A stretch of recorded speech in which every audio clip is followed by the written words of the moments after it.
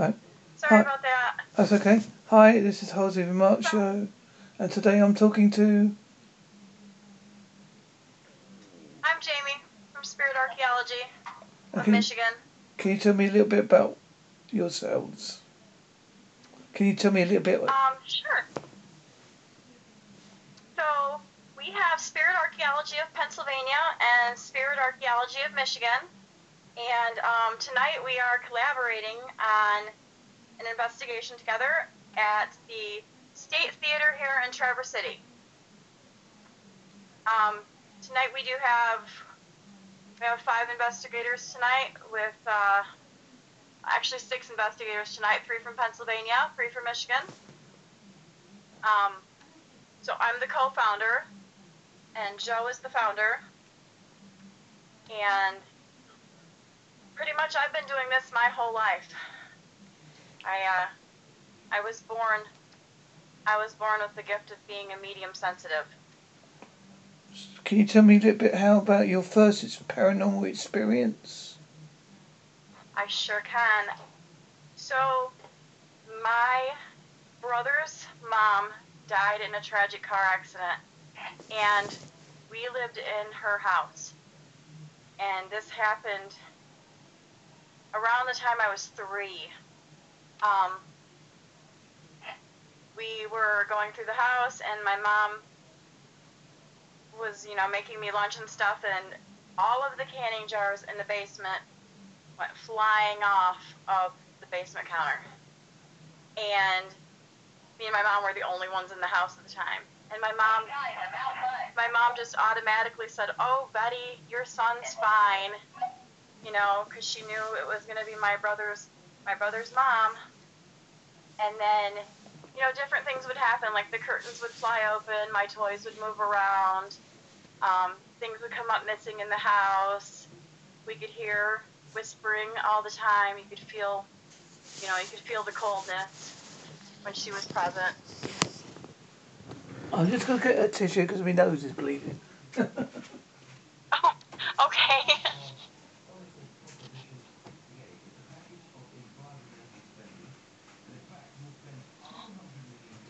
Right, I'm back again. Okay.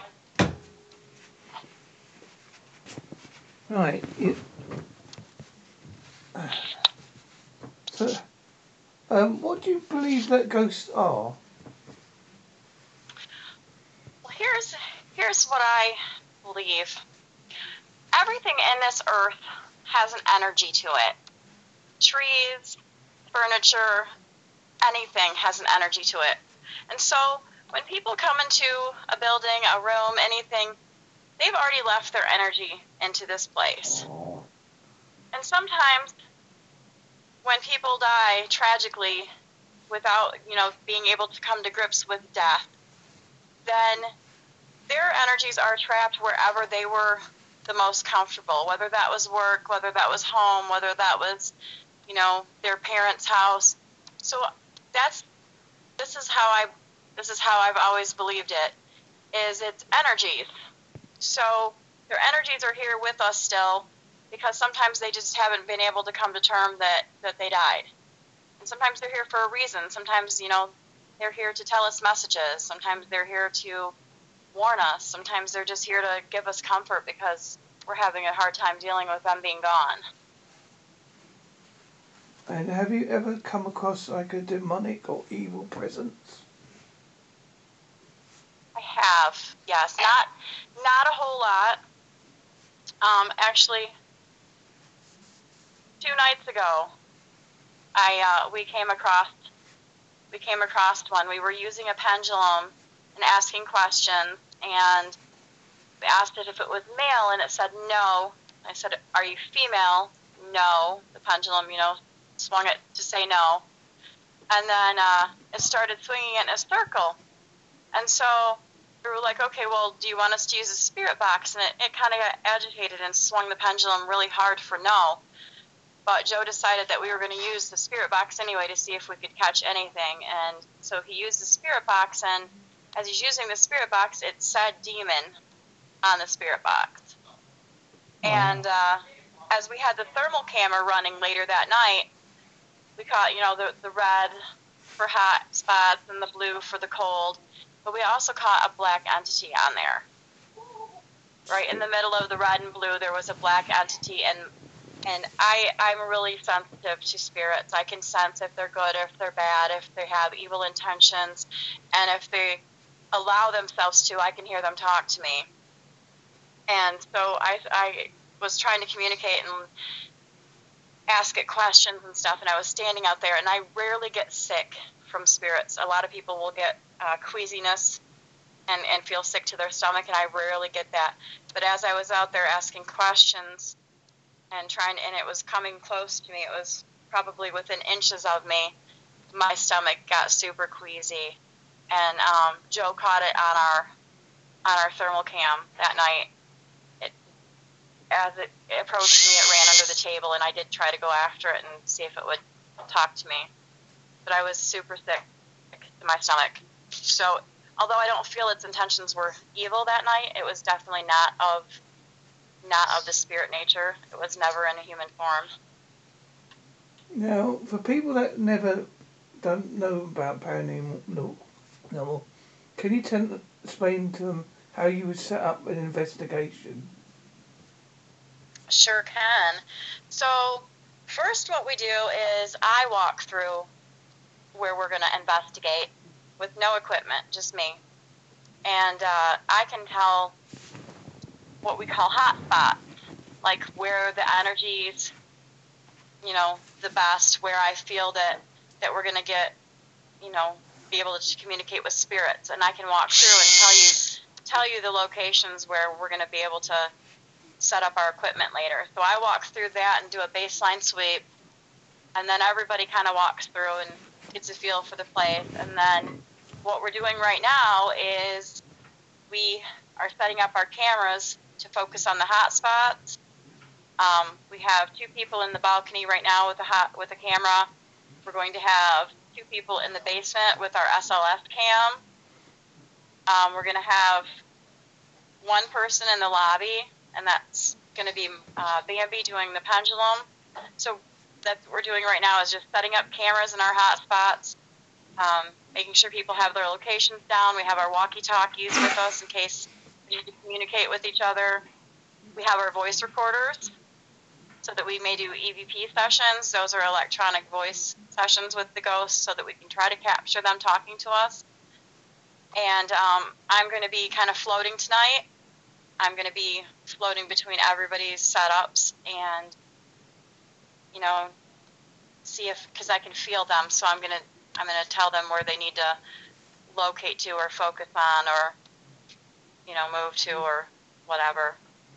And then if I do sense anything evil, then I can be the first, the first point of contact and let everybody know that I want them to relocate, or, if it really gets too bad, I want them to, we're going to have to leave the building. Hopefully it'll go good tonight. This is a very old state theater here, so that's what we're doing. We're setting up our equipment on all the hot spots right now. And I imagine it's good to have the scientific bit as well as the intuitive bits. Yep. Because we do have to, scientifically, we do, and even logic. You have to use logic because you're in a building, and let's say there's something moving. Well, we have to determine whether there's an airflow there, whether the ground is on level there. We have to try to debunk anything that we capture and make sure that what we're capturing is what we think it is and not, something that can be explained, by an airflow or gravity or, somebody walked past it and pushed it and we didn't see that person. So we have to go through and actually debunk everything that we capture to make sure that what we're capturing is the real thing. I imagine the worst thing is electricity interference. Oh, yes. If there's too much machines, and this is why we do kind of like a baseline thing too, to know where like there's a lot of wiring, there's a lot of like machines and stuff set up, or So if we go through and there's like a high EMF reading, the electronic magnetic field readings, then we're going to go, we're going to make sure that we walk through the entire room and make sure that that we're getting the reading correct from the electronic, from any of the machines and stuff like that. So, we don't want that to interfere with anything that we may be getting. So we have to try to steer clear of the high EMF, levels, so that we can get a clear and accurate reading. Have you had to ever do any cleansings or exorcisms? Not exorcisms, but we do cleanse all the time. I mean, just to come to an investigation, we cleanse ourselves, and we're going to cleanse ourselves again before we leave. But we've had to do it for some clients as well. So, a client will have something in their house that they don't welcome there, and it's not a hard process. It's, I use sage, and we just kind of go through and sage, around the windows and around the door and around the edges of their build, their house or their apartment or whatever they may live in. And then we cleanse them, we just take the sage and kind of just let the smoke go over them. And we tell the spirit that they're not welcome here, that they're being asked to leave, that this is no longer where they need to be. You have to be firm about it and not go back on it, because if you tell a spirit to leave and you're firm about it, and then like a day later you're like, oh, well, maybe I did want that spirit here, it's going to sense that you are changing your mind and probably more than likely come back. Because I believe I'm correct in saying that the Vatican Church has an exorcism unit, and they teach priests. There are priests that still practice exorcisms. They do, yes. You are correct with that.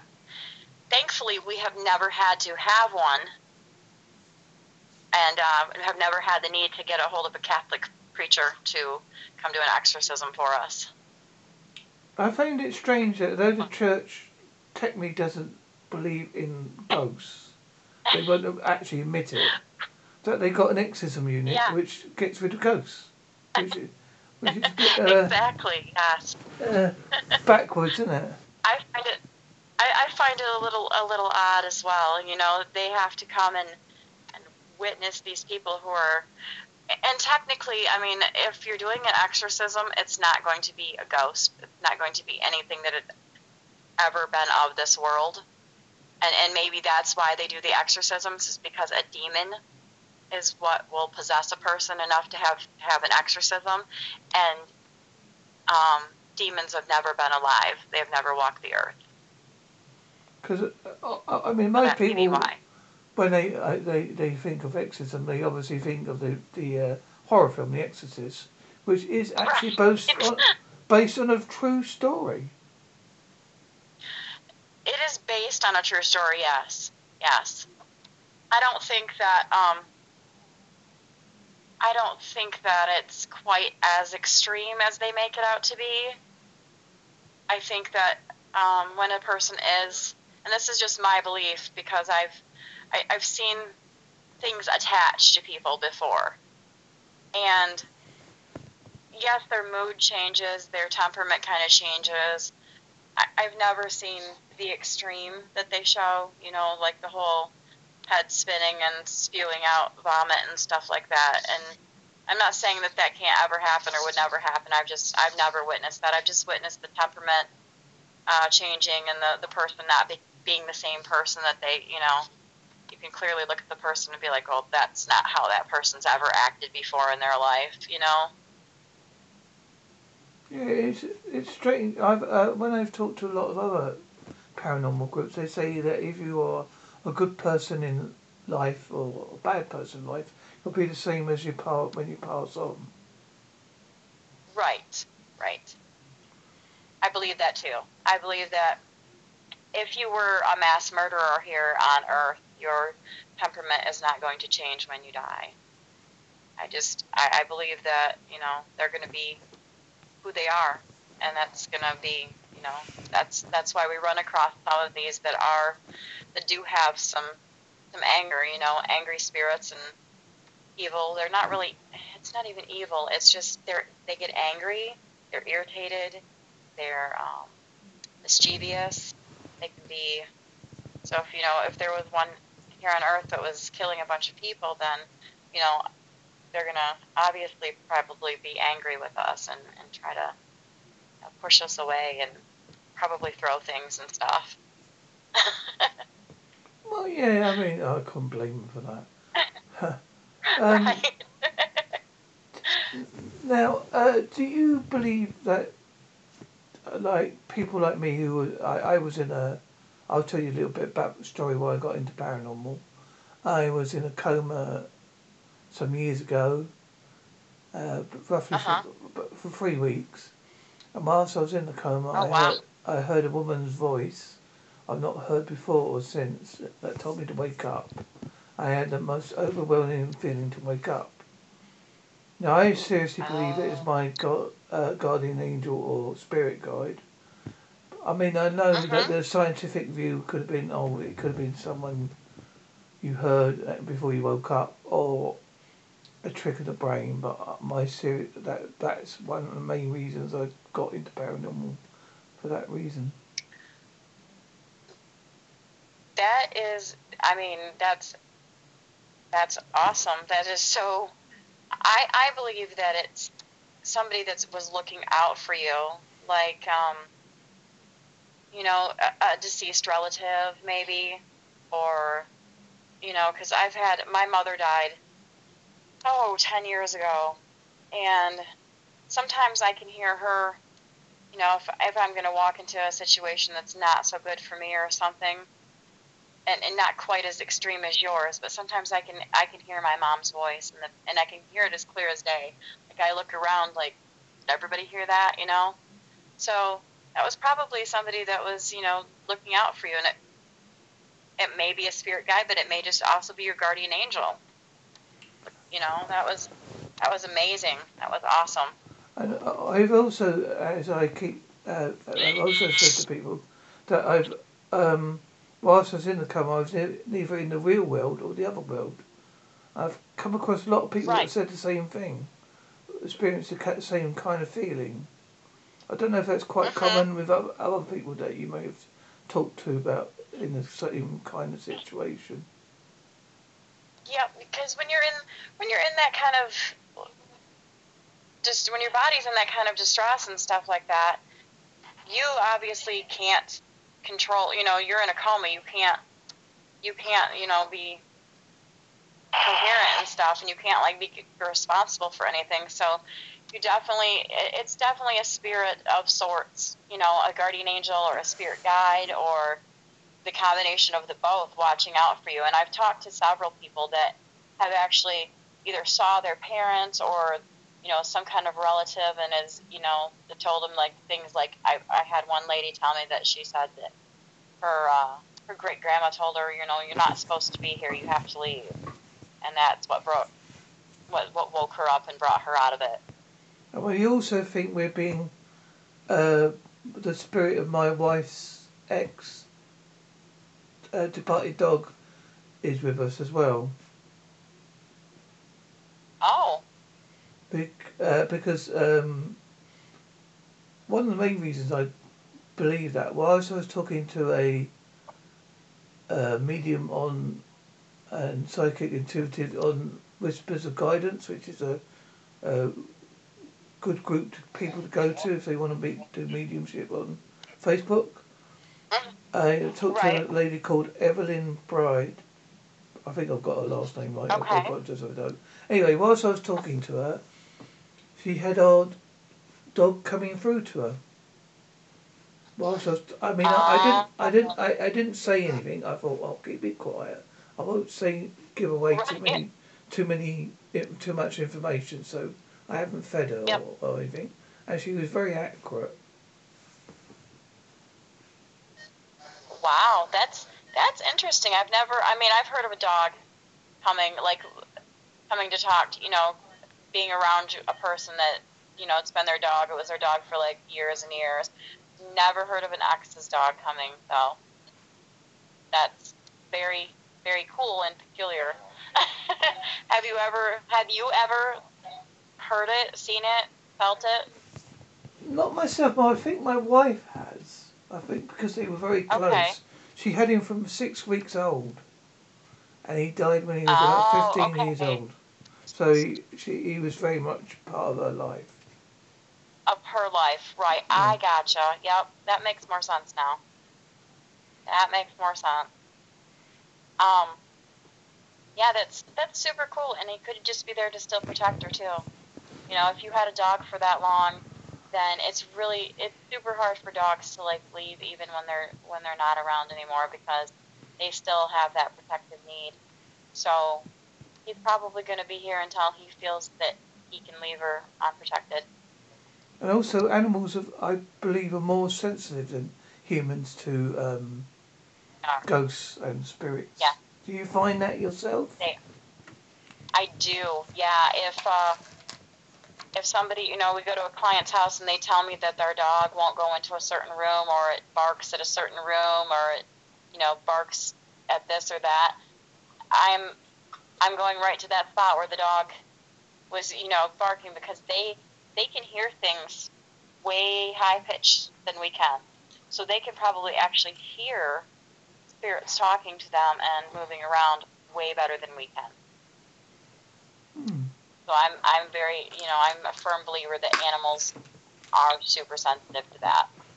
Do you think that when we was cavemen and things like that, our minds were more open, and we were more susceptible to spirits and understanding spirits? I do, and I also believe that if you were raised certain ways, like from the time we're born until we're 5 years old, our mind is a sponge.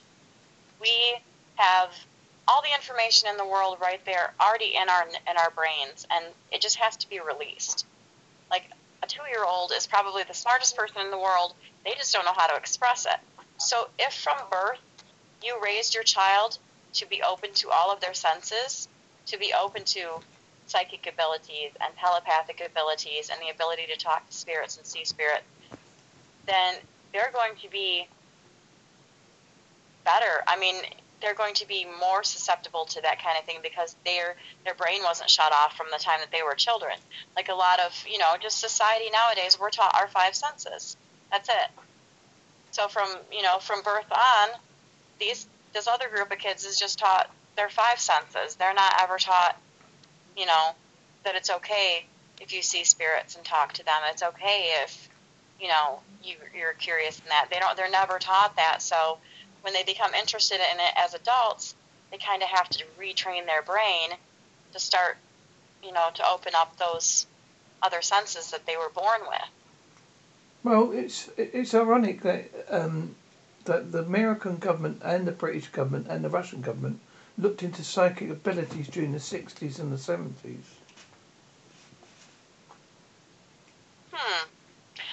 And is that when they started using them as to help with police cases and stuff like that? Yeah, that's it. If you look it up, it's well known that they did look into people like obviously people have heard of Uri Geller, and that he was used by the CIA. Right, and I can see. I mean, I can see why the government would want to do it. I don't know why at that time that they chose to be like, okay, and we're okay with it now. But I mean, I can definitely see why they'd use one for like murders, unsolved murders, and missing children and stuff like that, because they're more mediums and psychics and stuff are way more in tune to being able to pick up stuff that the normal person, probably can't see, can't feel, can't hear, and give out, better details and more information. Do you think we are less talking about death now? Because obviously, in Britain during the Victorian times, death was like embraced. But now I think unless you're into paranormal or watch paranormal shows, I think it's a hidden subject. I do too. I do too. I really do. I think that a lot of people are like, oh, we can't tell our child that somebody has died because it's going to upset them and disrupt them and make them have to have counseling and stuff. And I don't think that should be the case. I think that everybody should learn coping skills. It is hard to lose when you're alive and you lose somebody that's close to you. It's hard on the human. And I think with everybody shutting it out like it's, hush hush now, don't talk about death and it won't happen maybe. I think that they're really hindering the next generation of kids that are coming up because, if they can't learn to deal with death from an early age, it's going to be devastating when they're older. Yes, I mean, also, I think it all depends how you can let go of a person, because last year I lost my mum, but we were talking quite constantly on the phone before she went in hospital, obviously, unfortunately died. Right. But I'm glad we had that close contact before we left. I think if you fall out with someone and then they leave, I think then it makes you feel more guilty. Exactly. Yeah. When my mom died, I wasn't close to my mom as a child because I was a daddy's girl, and my dad died, unfortunately, when I was 14, and then it threw me, into my mom's life full time, and it made me super angry, and as I got older, and she got older, I started realizing I need to come to grips with this, and I need to make peace with my mom. And thankfully I did, because my mom had a heart attack, and it wasn't like something that was ever expected. But yeah, for sure, if you don't come to terms with your loved ones and, tell them that you love them and that, you forgive them, or they ask them to forgive you, or whatever the case may be, then yeah, that guilt is with it. But I mean, as far as letting go, don't ever let your loved ones go, even if they're dead. You don't have to. You have their memories. You have their, yeah, as long as you've got them in your head and talk about them, they're still technically alive. Especially when you look at an old photo. You can look at an old photo and say, oh, that was my dad. That was back when we was watching this, or that kind of thing. Yeah. No, you have all those, make memories, because that's what you're going to have when your loved ones are dead. And that's what keeps me going, is like, something will happen, or, my daughter will act a certain way, and I'll be like, oh my gosh, you act just like your grandma, or, things like that. Just keep them alive in your life forever.